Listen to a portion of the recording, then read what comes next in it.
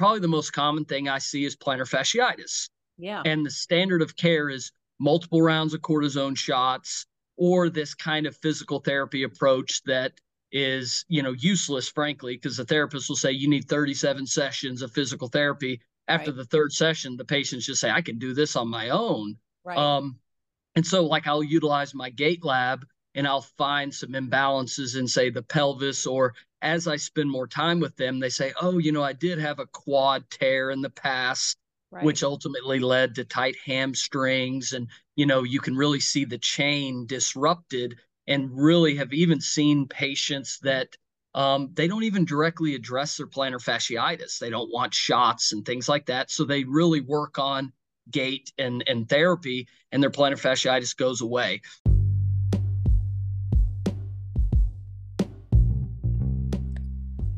If you've ever asked yourself, how can I get better clinical outcomes for my patients? Then this is the podcast for you.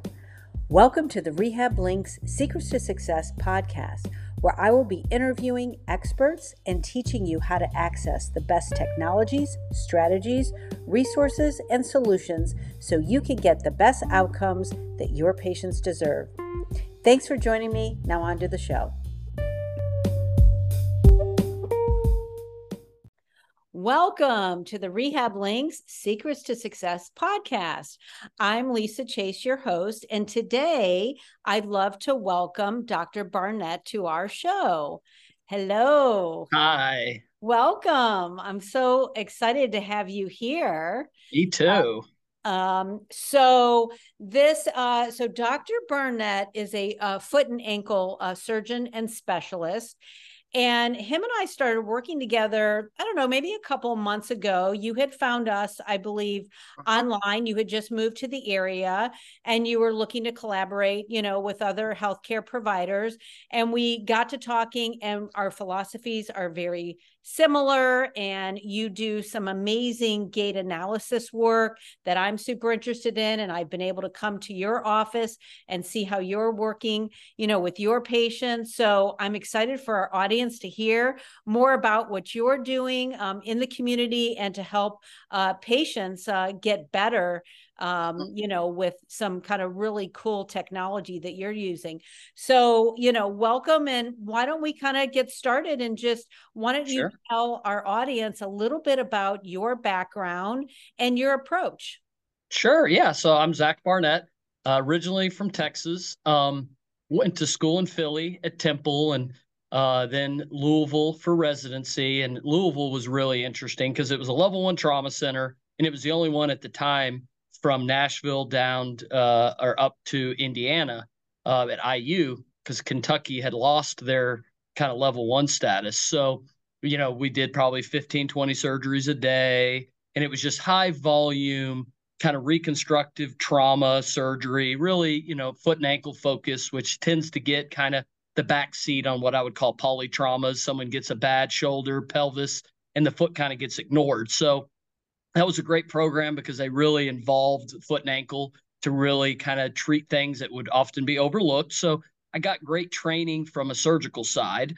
And then when I got out in practice, I realized that there was a lot more need than just the surgical stuff, that there was a big disconnect. It would either be doctors that were very conservative, but really to the point of like having no knowledge of surgical stuff, versus maybe some like orthopedic groups and stuff that you'd walk in and they'd say, okay, you need surgery or go figure out on your own. So I just felt like there was a big void, that there was a lot of other specialties doing really good work. People like yourself and even some kind of sports medicine chiropractors that were doing some conservative stuff. But then there just wasn't a kind of the total package. And so I really started diving more into, and that kind of led me into the root cause of stuff. So I started read a few of these really intricate textbooks on gait analysis, which I had gotten a lot of gait training in med school, but just not really in practice. And no one looked at that. And so, I would do these surgeries that I would notice people were walking the same as before the surgery. And so the outcomes just weren't coming out like I wanted, like someone that has an ankle instability and keeps spraining their ankle. And you can tighten those ligaments up with, bracing surgically. But if they're still walking on the outside of their foot, then that surgical correction fails, or they just get referred pain somewhere else. And, so it just kind of felt like that my approach to gait was really more surgical, to kind of do some evaluations before surgery and then after surgery. But then that kind of led me to the path of really focusing on the preventative and stuff, kind of avoiding surgery and utilizing surgery as truly a last ditch effort. Now, some people may in fact need it, but I think it was nice to be able to give options. And frankly, there are, a lot of circumstances that would seem very black and white surgical that are not. Actually, was very interested. There was a podcast from probably the pioneers of my field that were at, Green Bay Packers team doctor, hospital special surgery, some of these big institutes. And, they really look outside the box. And there was a study that came out of Finland that people with really displaced ankle fractures. So the standard of care in America is you got to plate it, put screws in it, non-weight bearing. And it just seemed like if you don't do that, you are not following standard of care. Well, the study out of Finland came out that they basically non-opt all of these displaced ankle fractures and let them walk on it basically day one. And what they found is the bones kind of help set themselves, and they had better clinical outcomes.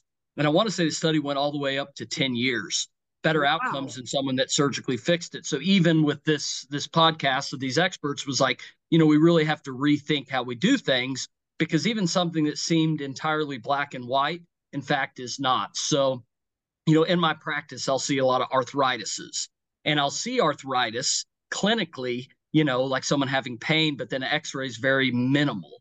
Or I'll see someone with huge, bone spurs and arthritis, and they have no pain. And so obviously someone with bad arthritis that has no pain, we wouldn't have to do anything for it. So all of a sudden it made me think, when things become symptomatic, you've got to address it. You got to look at the underlying problem. Like I tend to see, like if someone, jumps into a knee surgery and now they start shifting weight to the other leg, that may in fact flare up their arthritis.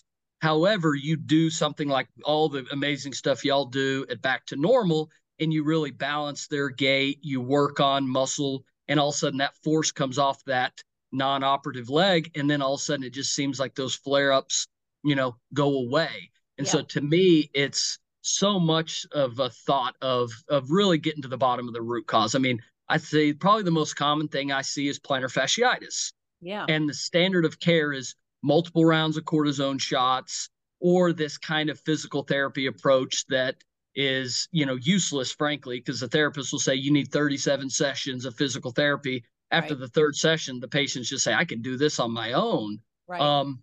And so like I'll utilize my gait lab and I'll find some imbalances in, say, the pelvis, or as I spend more time with them, they say, oh, I did have a quad tear in the past, which ultimately led to tight hamstrings. And, you can really see the chain disrupted, and really have even seen patients that they don't even directly address their plantar fasciitis. They don't want shots and things like that. So they really work on gait and therapy, and their plantar fasciitis goes away. Yep. So I've kind of, built a practice around really finding out the cause. But again, offering things like maybe shockwave or laser, things that can help the symptoms. But even at that, when I stress to patients, it's like, we got to figure out truly where this is coming from. Because I don't think plantar fasciitis is an isolated incident. Unless someone falls wrong and maybe flares it up, it's generally over time. It's generally, caused from those muscle imbalances. And so by the time I'm seeing it, I'm expressing to them, you have problems that have probably been ongoing for a while and you just did not recognize it. And so just simply doing, a masking agent is not only unsafe, but it's also not helpful. Yeah. And that is just, it's so critical. And we see that all the time, with plantar fasciitis, everybody thinks, okay, just stretch the plantar fascia. Right. But, or if somebody has, when I worked on the tour, I think twice in my career, I saw an acute tear of the plantar fascia. Well, it was likely that it was this chain reaction, right? And then it was just the final straw that broke. And it really is the whole kinetic chain and how that stress is basically getting loaded into that area. So I love how you look at the whole kinetic chain and the gait analysis. So now let's kind of shift and talk a little bit about the gait analysis and what information that really is providing you to help get to the root cause for the patient. Well, so kind of like it's similar with Gait Lab, kind of how I do orthotics. I've talked to a lot of biomechanics experts that are more PhD driven, more educational and not clinical. And even with them, a lot of it is subjective because, yes, you can see those objective patterns, but what you make of it and what you do with that varies so much that it really is kind of someone with that experience. And even like when it comes to orthotics, because, you'll be able to make an orthotic that exactly fits someone's foot, and you could say objectively that's what you need. But if it doesn't feel right and someone doesn't wear it, then so there's an art to it. So a lot of this gait, I think there's a lot of insight that is needed. I actually have talked to a lot of like institutions that do these gait analysis, but they don't use it properly oftentimes because maybe someone that's doing the test may be more of a computer scientist. And so they don't have the other parts of it. So I think a lot of it does come with, me having a lot of experience with sports injuries, sports surgeries, things like that to kind of see that side of things as well.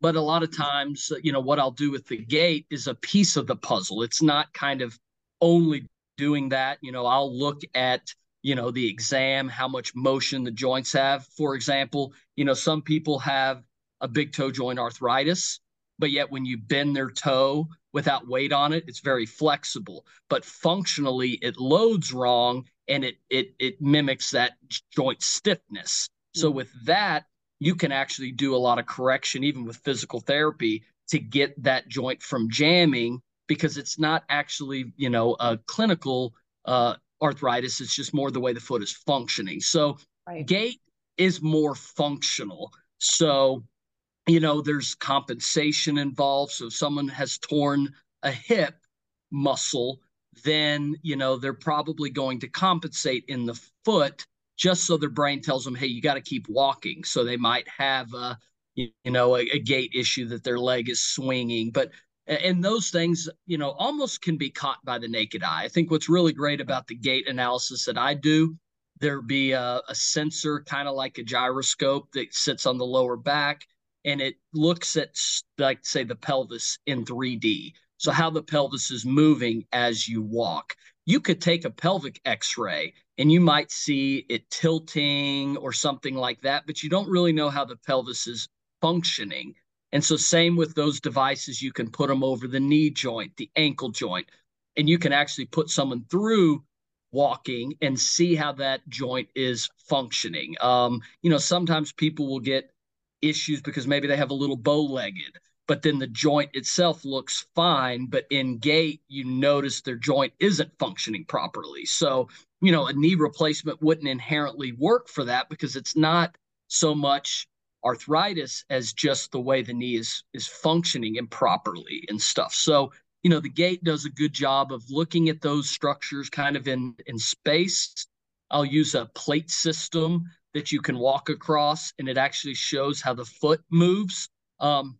And kind of with someone with experience with it, like myself, I can really see, is that something the foot is compensating for something else?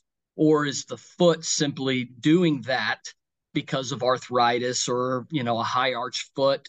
Therefore, the rest of the body has to compensate. So, I kind of tailor it to, I'll look at an x-ray at the foot, like someone that has scoliosis, you can tell via an x-ray. So I can tell if someone has a flat foot or a high arch or some arthritis with an in-house x-ray. But really, perfect example I'll give, my wife has a really high arch.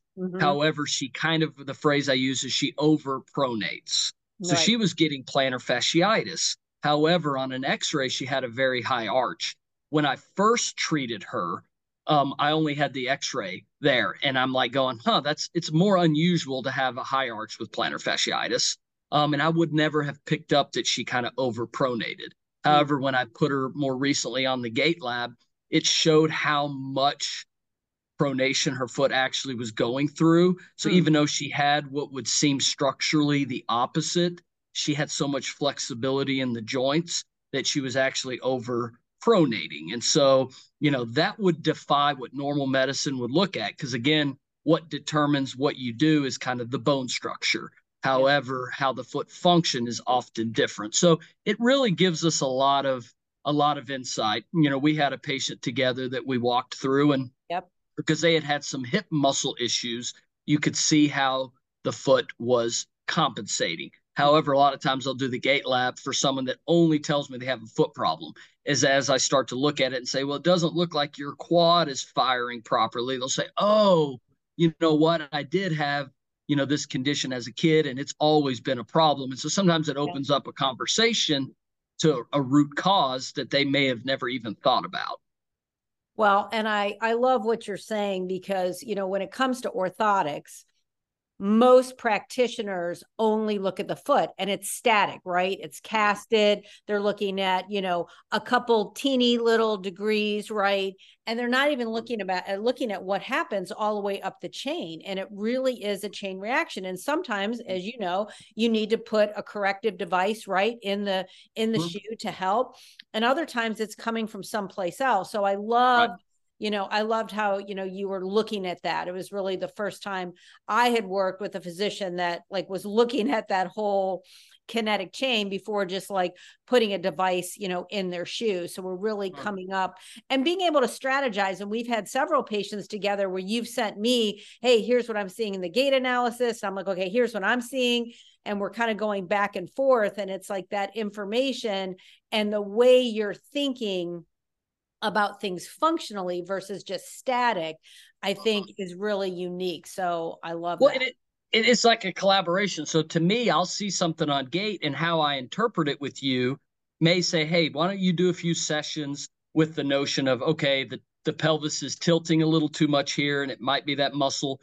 But again, it's not always like, unfortunately, a lot of docs, it's like they give you a diagnosis right off the bat, and then here's your one treatment option. You have no other options, and we don't have to tweak it. It's like you need a surgery. This is what you need. Call me when you want it. Where Yes. with me, I might see something on the pelvis and I might tell you, I think the rectus femoris muscle may be involved. You may work on that. And it's kind of like how even researchers do. They set out with a hypothesis, but they discover something in the investigation that opened up a whole new avenue. That's kind of how I feel like it with a lot of these things. The lower extremities are so complex in reality. There's 33 tendons crossing the ankle joint, and that's just with the foot, that sometimes it's not always black and white. It's kind of, hey, we're going to work the upper chain, lower chain, and sometimes it does take some constant collaboration. That's what I loved about the Mayo Clinic, is they all kind of sat around and talked and said, okay, hey, this isn't working. I don't want a plan with physical therapy that just says 20 sessions doing the exact same thing. We're not going to learn from what we're seeing. We're just like, you're getting this hip work for 20 sessions. It's like, it really should be a collaboration. I mean, I had a military guy that they sent because they said he had a limb length discrepancy, that his left leg was just shorter than the right. Inherently, you would make a lift under that. However, I did what they call a CT scantogram, and his legs were the same length. However, what we picked out is that his pelvis had a twist and a shortening to it. So instead of adding a lift under that shorter leg, I actually added a lift under the other leg, and that helped pull the pelvis side down and ultimately gave him an amazing result. Though it didn't seem intuitive. It's like, well, this leg looks shorter, so add a lift. But what I was doing was actually trying to pull that leg back down, because he didn't actually have a leg length. He just had a pelvic issue. And so, we could see that on the gait lab. We could point out that, hey, your pelvis is actually not moving right. And after determining that the legs were the same length, you've got to do a different treatment than maybe would have initially been thought of. Wow, that's great. And, that's, like I said, it's just very unusual to find that. So I love that we can collaborate. And, my philosophy is within a couple sessions, unless somebody has really had like a surgery or big injury that we know just the natural, healing time is going to take longer, I expect to see results. So if I'm not, seeing the results, I'm going to start collaborating with you. And I love how, you have some additional tools and just a mindset, that can help us get there and problem solve. So that's great. So let's go right in now to kind of your clinical pearls. So what do you feel like would be your top 3 things that you have felt over the years has given you the best clinical outcomes? I think truly spending, and that's kind of why I started this practice. I had been with a venture capital group in a hospital and a multi-specialty, and just not being able to pull the whole picture together. It was more try and come up with a diagnosis that seems okay, and then just start pounding out treatment. I think the focus, really, the pearl has been really get to the bottom of it, get to the root cause. So if someone has, what perceives as a neuropathy, getting to the bottom of neuropathy. Don't necessarily just throw a whole bunch of treatments at it and just hope something sticks. Because, if you're doing 5 treatments, one of those may work, but you don't really know what you can't come off of. So next thing you know, people are on a ton of meds that may not even be working and obviously having side effects. So, getting a very clear-cut diagnosis, which does take more time. I do have to spend, oftentimes to get a good diagnosis, even in one visit, you might be spending 30, 45 minutes to figure that out. Yeah. I find a hard time believing with a lot of these chronic complexities that someone can look at someone for 5 seconds and just say, I know what's wrong. Right. I just don't think, unless it's something very obvious, in my field, like, oh, an ingrown toenail, you can see that. When you're dealing with musculoskeletal problems, or nerve issues, kind of like you and I were working with the newbie and trying to find kind of a lot of times with nerves. It could be coming from the lower back. It could be coming from the thigh, or there could be a foot injury that's causing the nerve. So one pearl is definitely kind of getting to the bottom of it. Yep. It just eliminates the risk of just having something that keeps masking. Yes. And, second pearl, I think, is if someone has the resources to do it, put in a little bit extra. A lot of things that, take time to happen and form, take time to get better. So many people will tell me, okay, I have this, what seemingly is a complex issue. Just throw a cortisone shot in there. That's all I want. Well, it's probably not going to fix it, and you're just going to be back to square one 2 or 3 months later. So I think there's not always the quick fix. It's kind of those commercials that, you can put a machine on and now you have a 6-pack. Right. No, it does take some work. I think, you and I both kind of pour into our patients, but I think them kind of patients understanding, like with physical therapy, especially like what you do, trust the process. I've seen your model. It's unbelievable. You don't just have getting someone over an injury, but it's also preventing. So many times therapists just do that first step. Okay, you had a tendon pain. You did 5 sessions, 8 sessions. The pain's gone. Go about your merry way. Right. I do like the concept of further looking at maybe why it happened, things like that. So that is a big one. I had a lady who was getting better and planks were causing the problem. She stopped doing planks. She did what she needed to do. The pain went away. She went back to doing planks and the pain came right back. She was having a hard time saying, I have to give up planks. But in that case, she had an arthritic joint that was causing a problem. And, right. And ultimately we talked through it and she realized that it seemed a bit extreme to go through a big surgery just so she could do a plank. So certain things can be as isolated as that versus other things like, can just flare things up. So really kind of going through that process, I found the people that get better the most, give it, time. Yeah. As well as even if I had a lady with rheumatoid and she just wanted a cortisone shot and she was in bad shape. And I gave her a cortisone shot kind of reluctantly and her pain got better. She came back a month later and said, oh my gosh, it's back. She finally agreed to kind of work through the process. And once she did, it was more long-term, Yeah, good outcomes. And kind absolutely. of the third thing is really, I think, utilizing technology. Like, I think you have unbelievable technology in your office. I have a lot of this stuff, and it's not to be used as a crutch. I think some therapists do have technology and they don't even evaluate very good Yeah. because they think they've got, some kind of device that will do the work for them.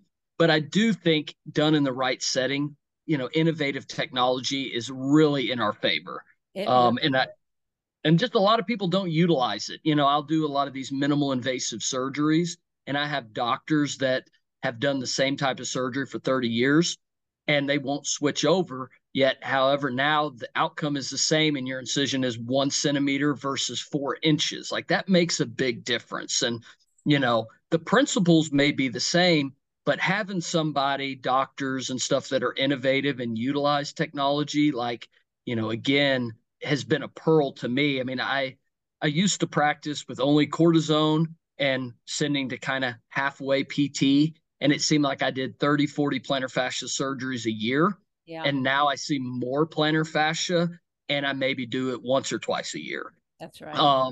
And the only difference is utilizing, your technology and some of the things I have to get people better without jumping to something extreme like surgery. Right. And then your outcomes are probably better at the end of the day and less recovery time, certainly, and Yep. trauma to the body and being under anesthesia and all the things that come along with surgery. Mm-hmm. So yeah, I love those. I think those are excellent tips. So I know you've kind of taught, whether it be teaching your patients, teaching other colleagues, what would you say that that your particular audience really appreciate? Like, are there any little things that you hear over and over again that your audience really appreciates? I'd say it kind of the concept, give a man a fish, feed him for a day, teach a man to fish, you feed him for life. I love that. Similar, I spend the time. I just, it was one of those setups where when I was working at other places, it was like, you need to see 35 patients. So all of a sudden, patients were kind of put in as a number and, you know, get them out, that kind of thing. And so I think spending time, because it really does take time to diagnose it, to Yeah. figure out what's going on, and then give them options. I think the other thing people appreciate is that I don't press any one thing, but Yeah. I give a lot of options. And I really think education is the key, because most of the things I see that most doctors, they want the low hanging fruit. You got Yep. an ankle fracture, I just go in and fix it. I don't have to think anything of it. Yep. I see things that people have had issues for 10 years, 15 years. And so those are really people that are interested in knowing why it happened and then options. And I think that is a lot of the things. Like anything you do, if I have a patient that has a massive bunion and they think they do want surgery, well, they might go to you and you might actually improve their gait and actually eliminate the pain. And I've seen it happen. However, if they end up still opting for surgery, their body is just optimized for the surgery to begin with. And so the rehab would be a lot better because of having that therapy. And so, I think that what you do, a lot of the things I do, they will always fall under the category of it can't hurt, it can only help. And, I think people appreciate seeing those options and Yeah. discussing those options, given like a really good discharge summary showing here's, option A to option D, telling them how much research is behind each one, and kind of letting them decide, me giving them A. But instead of, I hate that approach where someone just says, oh, this is what you have, I'm not going to explain it, here's a shot, come back and see me in 2 weeks. It just Right. seems like so much question of, and if it works, great, but when it doesn't work, I feel like it's even more difficult for the patient because they think they had something, and because the treatment didn't work, maybe they have something else. Maybe I have some kind of nerve damage, and it's not the case at all. It's just they haven't really done the treatment that works. So I think the time, like you spend unbelievable time with your patients, it's unbelievable. And the results are truly better, because I also think when people can be explained what's going on, they totally understand and they kind of start taking, inevitably more ownership, but not that they didn't want ownership before. but essentially now they understand what is needed. Yeah. And, the other thing that you and I have talked about a lot is not necessarily doing a treatment or an intervention because the insurance company covers it versus what the patient actually needs and would benefit most from. And we know we've had these conversations before that that unfortunately that is kind of where a lot of medicine is. It's like, right. No, this is what will be covered, and therefore this is what I can recommend to you, versus this is what I'm going to recommend to you because I think it's what's best for you. And, so speak to that for a minute, because I know you have had those conversations.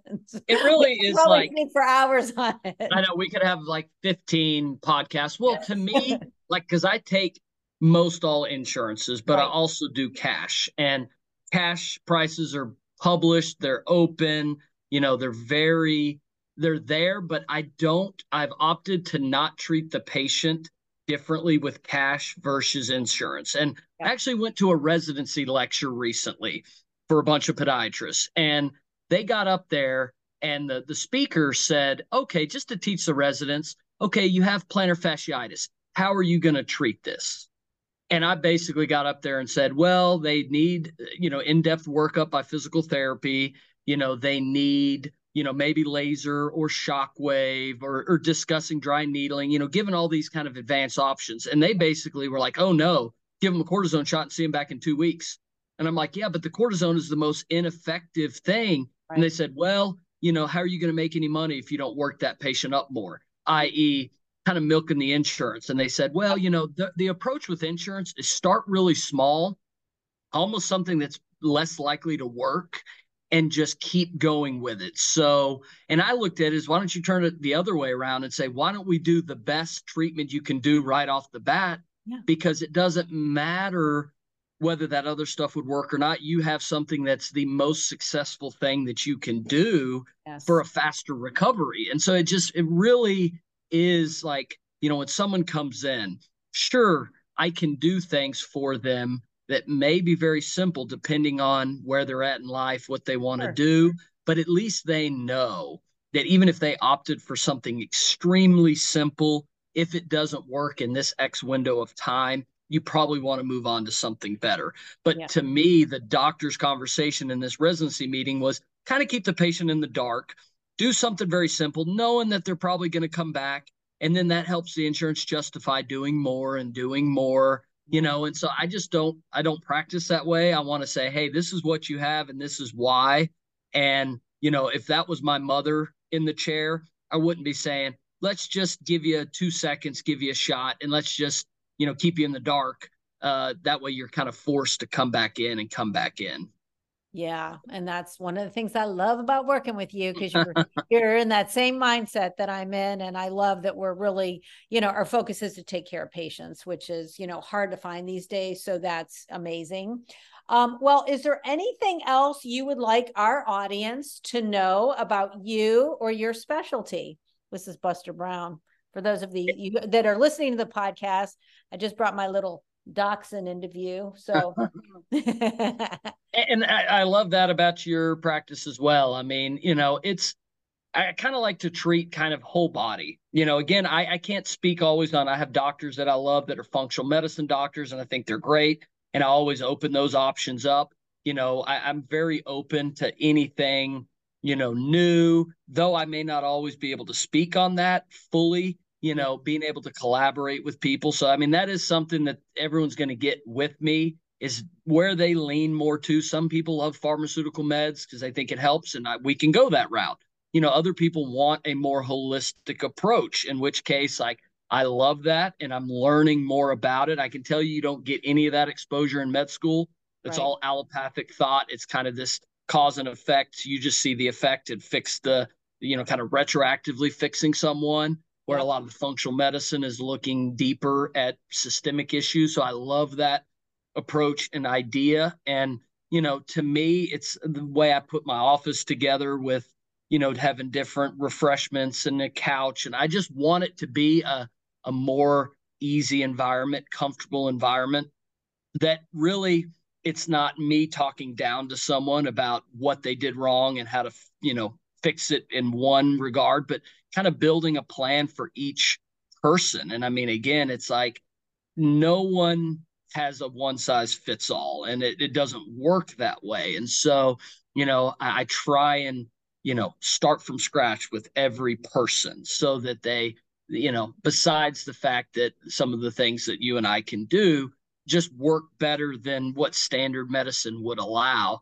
but it also helps you build a relationship with someone that goes beyond just, okay, I'm treating your foot, and Yeah. so I really like to build those relationships. And I've never marketed my practice to be, I have some doctors that market heavily to tourists. So it's like, oh, you got a seashell stuck in your foot. I fix it. I never have to see you again. Right. It's that kind of concept of like, okay, I really like to build those relationships because, I do feel like medicine is so difficult nowadays with Oh, what insurance allows and what people perceive as something that's needed. And, I'll never forget, I had a car that was having maintenance done, and I went to a mechanic. And your impression on mechanics, oh, they're probably going to gouge you. And this guy was very honest. He showed me options on how to fix it quickly versus a big, huge fix.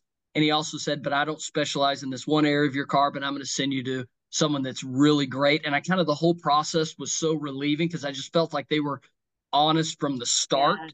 And I feel like so many people that aren't in healthcare, they don't really know, and they're really Yeah. vulnerable to Yeah. us. And I think just having that ability to, build that bond with someone that they know, like I truly have their best interest in Yes. mind, and not just how much can I get out of insurance. So many people think cash would be so much more, but really when you do cost analysis, it is not at all the case. It's just thinking a little bit outside of, letting insurance dictate how you're treated versus someone who actually is the doctor in the field. Yeah, no, that's so true. And it really is about building those relationships, being honest, doing what's best for the patient. And it's a collaboration, right? It's a joint effort, and then creating that safe space, which, I've been to your office, and I do, you feel that when you walk in with your staff, it's important, and it really does make a difference. Like you said, patients are really vulnerable. They're hurting. They've maybe have been misdirected. Maybe they haven't had a good experience, or they're just scared, about, what their condition, is and what it means for them for the future. So creating that environment and building that relationship, I think, is really critical. Yeah, Yeah. I think if patients know, like there's a whole network that I never discovered before, like yourself. I have some other colleagues that, do ENT and dentistry, and they have the same mindset we do. I'll leave it with one thing too, is so I had a patient that came to me that was at the wound center locally, and they had been going there for almost 3 years. And I looked at them and I gave them some extra options. So they liked those options. And so they wanted to stick with me. And I got a phone call from the wound care that basically said, we own that wound. Those are our patients. That's our business. And it really like turned me off to that concept of like, a lot of docs are not thinking about collaborating. It's like, oh, that person stole it versus, and that's just not how like you and I work. It's not like, I just want to, if I can see someone day one and say, I know you can get completely better going to back to normal and you don't even need to come to me, I am more than happy that it only was one visit to do that, opposed to saying, well, I better find a way to get to see them 5 or 6 more times. So I think when you have that kind of mindset of truly you want a result and you want to be able to do it as quickly as possible, it kind of changes and it's enlightening in your mind because you know that you're doing something for somebody, that is long term, not just, a conveyor belt coming through the practice. Yeah, so true, so true. And I'm a big proponent of, referring out, if I don't have the expertise or if they're just not responding, my responsibility to the patient is to try to give them options and find them people like you that they can maybe get some answers and we can collaborate, and then maybe they do come back. And patients remember that and they appreciate that. I had patients come to me and I tell them right, after the first session, you know what, you're going to need surgery. Like, I'm not going to just see you to see you, because I know this is what you need, right? And so I think patients appreciate that. And, again, it's great to have other practitioners in the community, that we can, collaborate, and that I can feel confident, and vice versa, that, that we're going to do the same. So, and it's just an honesty thing. Like, I remember always trying to convince people of doing physical therapy, because I had an old doctor that was a shoulder doctor, and they'd get like someone would come in with a really bad shoulder. He knew they probably needed surgery, but he didn't explain it to them, so they weren't comfortable. So then he kicked it to physical therapy. Physical therapy knew that they couldn't get that person better, but they milked 20 visits. right. So then when I'm explaining physical therapy for a foot problem, they're like, oh, physical therapy doesn't work. Well, they were working the system, but in reality, if they were honest, the PT would have come back and said, let's really discuss this further. But they were like, hey, great, I get my visits out of it, without really looking at the patient and honestly saying, hey, I think this is something, that is absolutely needed. It wastes time and money, all because, there's just no good communication. Yeah, that's so true. Well, this has been so wonderful. Let's tell our audience how they can find you if they want to learn more about you. Yeah, so I'm in St. Pete, South Pasadena. Technically, it's 1615 Pasadena Avenue, Suite 280. It's across the parking lot from HCA, Palms of Pasadena. We've got a good website. It's called alignfoothandankle.com. And, generally we have ways for people to message. I often will give anyone my cell phone to kind of discuss issues. And that's kind of my thing, is if I can give someone enough advice that they don't have to see me, I'm all about that. Knowing that, even with that, you're building trust with someone even that hasn't seen you, that if something was to progressively get worse, they know where to go. So, on the website, there's ways to send a message through Google. You could send a message, and anyone that just may even just have, a perceived question that they don't know what to do. Like, I'm happy to discuss that without even coming in. Well, that's awesome. Well, I appreciate that. And I will definitely put all your information in the show notes. And again, appreciate your time and love having you in the community. So keep doing what you're doing and getting great outcomes. Thank you so much. I really appreciate it. Thanks so much for listening to this episode of Rehab Link's Secrets to Success. If you haven't already, please share this out so that more people can get access to Rehab Link's Secrets to Success. Now, if you would like to work with us and connect with my team, please go to www.rehablinkssystems.com, where you can find our free tools, online trainings, and many resources to help you get great clinical outcomes. We look forward to serving you. Until next time.